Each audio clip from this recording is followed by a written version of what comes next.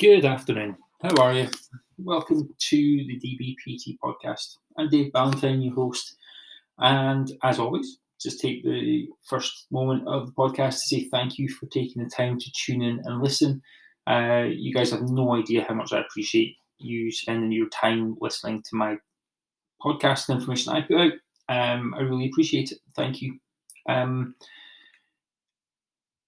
I took a few days off over the weekend, at least from social media and work stuff. So if you get the newsletter, there was no newsletter on Sunday. The only social media that went out was stuff that I had scheduled in advance. I just felt like I needed a break, Thursday afternoon, had a billion ideas bouncing around my head, couldn't concentrate on any of them. I just decided to shut it down. So I just switched off, put an ad blocker on, and didn't even look at social media till probably Sunday afternoon. And I feel great for it.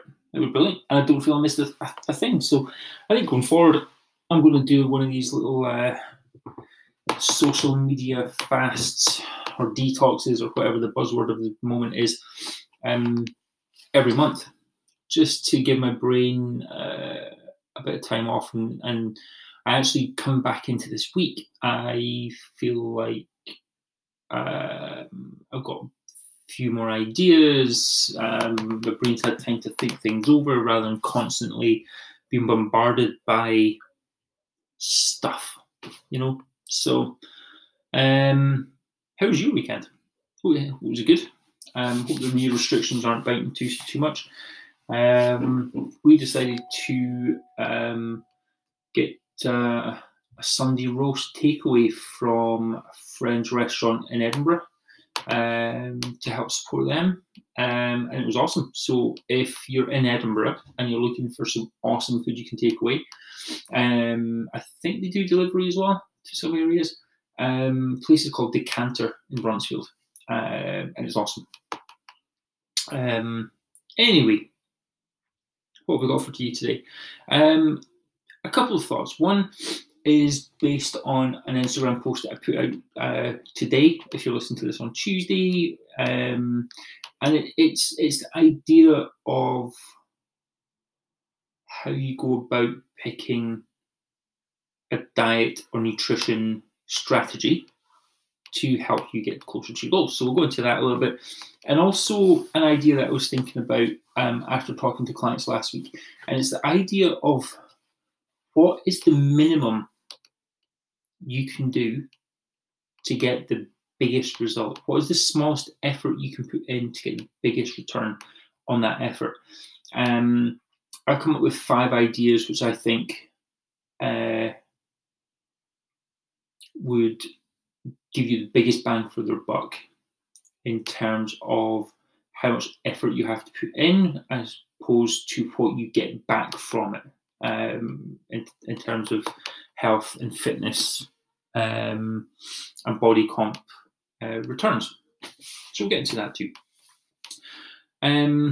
So first of all, most importantly, coffee.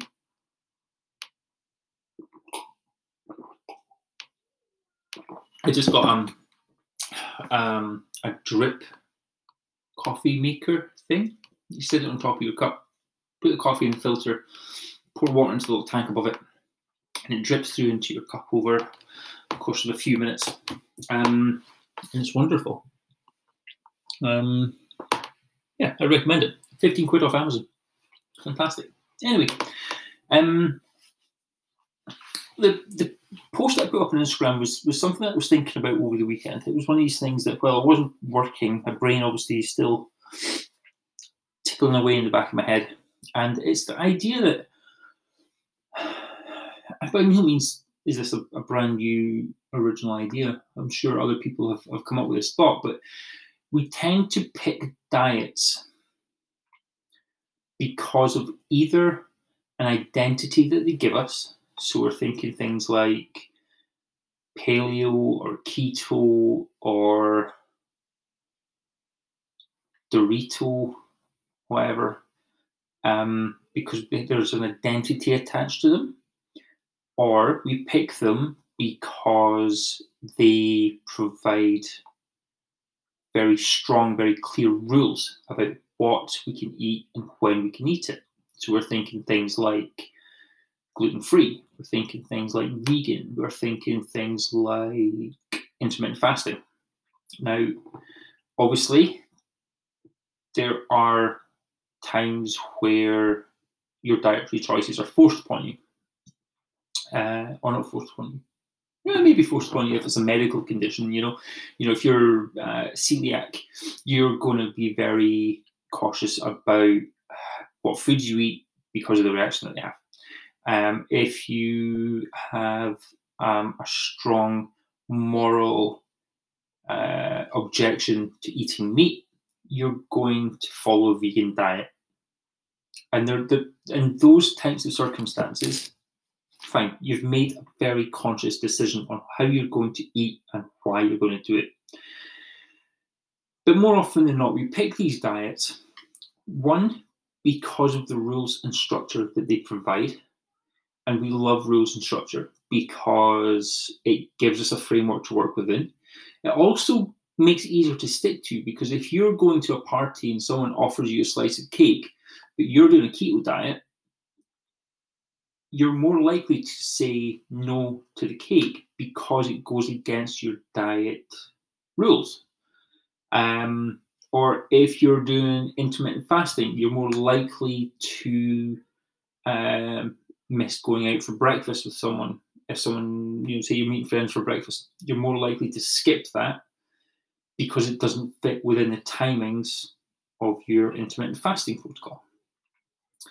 And that's great because, or at least on one hand, it's great because it gives you structure and rules and boundaries to work within. And that can be wonderful.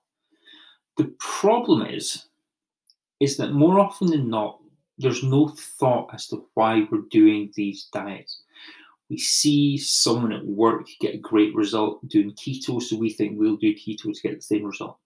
We're on social media, we see Betty Big Buns claiming that she is vegan, and that's how she has got the physique that she has. Probably isn't, but that's what she's saying at the moment because that's what drives traffic. You know a friend who's done, intermittent fasting, and they've got great results from it. And you think that if you do that particular protocol, you'll get that particular result. The problem with that is that we've got no idea what their circumstances are. We've got no idea generally where that person's coming from in terms of their previous body comp, what their social life is like, what their home life is like, what their food preferences are like. We're seeing it from a cause and effect perspective. They did this and got that, so if we do this, we'll get that. And it's not necessarily true because your circumstances could be completely different to what theirs are. Your goals might be completely different. Your performance goals might be different. Your body comp goals might be different. And even if they're somewhat the same, there's nothing to say that you'll get exactly the same result because you don't know why they picked that particular strategy in the first place. So what ends up happening is you get lumped with a series of effectively arbitrary rules and restrictions over what you can eat, when you can eat it, and how you go about building meals from that one. Because you've not really given much thought to the process, the restrictions might be okay initially, but as soon as you come against a roadblock, you're probably more than likely going to go, screw the diet, I'm going to eat what I want. And when that happens, the floodgates open, there's a binge that follows of all of the foods that you weren't allowed to eat while you're on the diet. Then you feel guilty and you feel shame and you feel annoyance and whatever other negative emotions are kicking around in there because of the food choices you've made over your binge. Then you feel bad, then you pick another random diet, and then you go with that because that one will work this time because that person got the result. And because we don't have any real reason for doing these diets, the cycle just repeats. It might look slightly different each time, but the cycle repeats. Okay. So how about we build our own individual nutritional guidelines based on what a lot of the research says, but also factoring in your particular circumstances, your particular needs, and your preferences, so that you build your own framework which makes decision making around food easier. Yes, it takes a little bit more work. Yes, there might be a bit more trial and error, but ultimately you'll get a much more sustainable approach that works for you. Not for everybody, but for you, who is looking for whatever goal you're looking for. Okay, so a couple of a couple of ideas that you might want to think about are things like building meals around protein and vegetables. Your protein source can be whatever you choose. Like if you're a vegan or vegetarian, you go for a vegan or vegetarian protein source. You choose the vegetables that you like, fruit that you like, and you build your meals around those things. You have some sort of portion control system in place for carbs and fat servings. So my go-to is the PN method. So one or two cupped hands of carbs per meal, and one or two thumb-sized portions of fat per meal. It works really easily. You can eyeball it pretty quickly. And it just seems to work for the vast majority of people. You might have to manipulate the sizes slightly. So you might go for 1.5 instead of 2. If you're not seeing the results you want, you might have to go for 2.5 or 3, depending on whether you're chasing an increase in size goal. Like if you're trying to gain weight or gain muscle, you might have to increase it slightly. But it's a good starting point for most people. You might have to think about being more mindful about food, about slowing down how quickly you eat, so that you end the meal feeling satisfied, not stuffed and packed to the gunnels. You might think about some sort of time restrictions. So maybe you just don't like breakfast. Maybe you're one of these people who wake up in the morning and you're like, not hungry. Like, I don't understand that. That wouldn't work for me. But you might be like that. You might not have that great of a desire to eat first thing in the morning. Therefore, you can incorporate some kind of intermittent fasting into your day. Where you maybe say, right, I'm not going to don't generally feel hungry till lunchtime. I'm going to start eating then. You'll eat the same amount of food between, say, 12 and 8 p.m. You just do it in a shorter eating window. Okay, so it's almost like the Bruce Lee method, right? You take what is useful, you discard the rest. Okay, so you take what works for you and you build your own system to make it more flexible, make it more sustainable. And I can guarantee you, if you put the effort in to do that, you get a much more sustainable approach and you get much better results in the long term. Okay, so if you've got any questions about that, or you want to bounce some ideas around, send me a message. I'm always happy to chat these things over. I promise I won't try to sell you into PT, but if you want some help, I'm always there to do it. The second thing that I wanted to talk about was the idea of what is the smallest effort you can put in for the biggest return on that effort. Okay, we often think that particularly when we first get into sort of looking at our health and our fitness, that we've got to make these grand sweeping changes. But we know from a lot of research that the bigger the change and the more changes we try to do, the less likely we are to succeed with it. Starting small efforts that we can do repeatedly and basically make habitual are far more likely to stick, and therefore you get the sort of compounding effect of a lot of small steps put together over a longer period of time, rather than trying to attack something massive and fail on it pretty quickly. And it's kind of the Pareto principle, right? Pareto principle, the Italian economist guy who kind of realized that 80% of the country's wealth came from 20% of the population. And that has kind of spread throughout many, many fields. And fat loss is no different. 80% of your results will come from 20% of your actions done really well, consistently over time. So I've picked out 5 that I think, for not a great deal of effort, can make a big difference to your health and fitness. The first is sleep. Like, it takes literally no effort to sleep. You just have to try and get a bit more.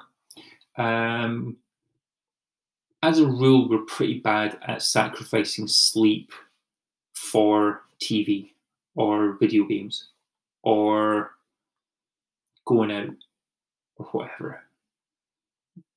But when you start getting a little bit more sleep and you start focusing on trying to improve the quality of your sleep, you realize just how important it is in terms of performance, both mental and physical, in terms of health, in terms of body composition, and so many other areas that, once you start doing it and you see the benefits, it's much more easy to stick to.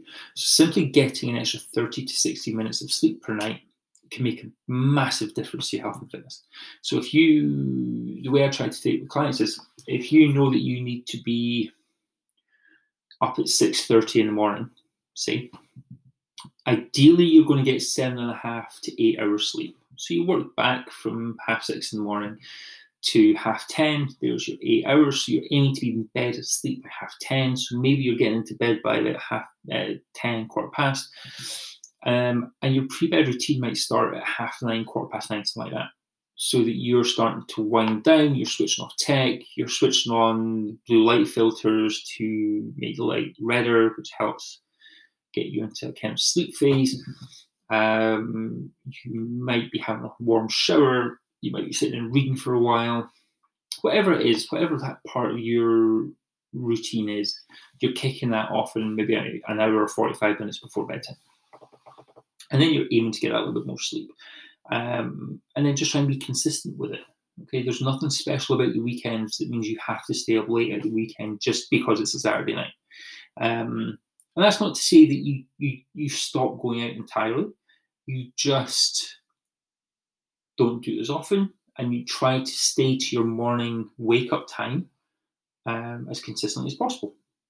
So I think it's Craig Ballantyne who has a rule that he always gets up at the same time every day, and for every hour he's out or up past his regular bedtime, he adds 15 to 20 minutes of lying time in the morning. So if you should go out and you're home a little bit later, you're an hour later in bed, you get up 15 minutes later. If you're out for 3 hours, you get an hour extra in the morning. And it doesn't completely offset that, but it helps you stay as close to your routine wake up and sleep times as possible. So that's number 1, getting a bit more sleep. Number 2 is adding a little bit more protein into your diet. Now, if you're listening to this, chances are you've got some kind of body comp goal in mind that you are working towards. So the difference between just getting by with the bare minimum of protein and, I guess, pushing towards whatever your goal is can mean just an extra 40 to 50 grams of protein per day, which isn't a lot. Like, you get a protein shake for 25 grams, you put a slightly bigger portion of meat or fish with your dinner, there's another 12 grams, and a couple hundred grams of Greek yogurt, there's another 20 grams. There's your 50 grams right there, it's done. But adding a bit more protein gives your body more of the nutrients it needs for recovery and repair. It helps you feel fuller. It saves your lean mass when you're in calorie deficit for fat loss. So more of the weight that you lose comes from fat stores and not from your lean mass. And it helps with the building of every other hormone, neurotransmitter, enzyme, and structure in your body. They're all built from the amino acids that come from protein. So adding more protein into your diet doesn't take that much effort. It takes a little bit of planning, but the benefit is massive. The third one is along the same lines. It's adding one more serving of fruit or veggies into your diet each day. Okay, so if you're getting no fruit and veg at the moment, adding one serving can make a massive difference in terms of how much nutrients you're getting in from your diet. If you're already getting 3 or 4, adding another one helps with feelings of fullness. It helps, especially if you have a variety of fruit and veg, it helps make sure you cover all of the potential vitamins, minerals, phytonutrients, and fiber types that you can to cover all of those bases and make sure that you're getting everything that your body needs from your diet. So again, a little bit of planning, but a massive payoff at the other end. The fourth one is walking a bit more. The 10,000 steps would be lovely, but if you're nowhere near that, it might be something as simple as getting off the bus a stop early or a couple of stops early and walking the rest of the way to your destination. It might be, if you're parking at the supermarket, parking at the far end of the car park and walking to the door. It could be taking the stairs instead of the lift. It could be, making a commitment each morning if you're working from home, rather than just having a shower downstairs, cup of coffee and breakfast, sitting down in front of the computer. You do a sort of virtual commute to work where you go out and you walk for 15 to 20 minutes around the block and come back. And I guarantee you'll be more productive if you do that than just going straight down and logging into your computer and getting started. But again, a little bit of planning, but a big payoff on the other end. And then finally, this is one that makes a big difference, particularly if you live in Scotland or kind of Northern Europe, Northern US, Canada, where you don't get a lot of direct sunlight at this time of year, is supplementing with vitamin D. We need vitamin D for a lot of functions in the body. It plays a lot into immune system, immune health, cognitive function, mood, and all of the rest of it. You can buy good supplement on Amazon, get delivered straight to your door, literally zero effort on that one. And then it's just a case of remembering to do it. And for what I do is with the supplements I take in the morning, I put one of them next to my coffee in the morning. So when I go to reach for my coffee, the supplement is right there. I just grab that, and that is the trigger to pull the rest of them out of the cupboard, and I take them every morning. So the two main ones that I take are vitamin D and creatine. I think it's 2,000 IUs of vitamin D and 5 grams of creatine every day. And it's just because it's there, there's a trigger of something I'm going to do already. The effort for me to do it is very low. But again, the payoff at the other end is potentially pretty big.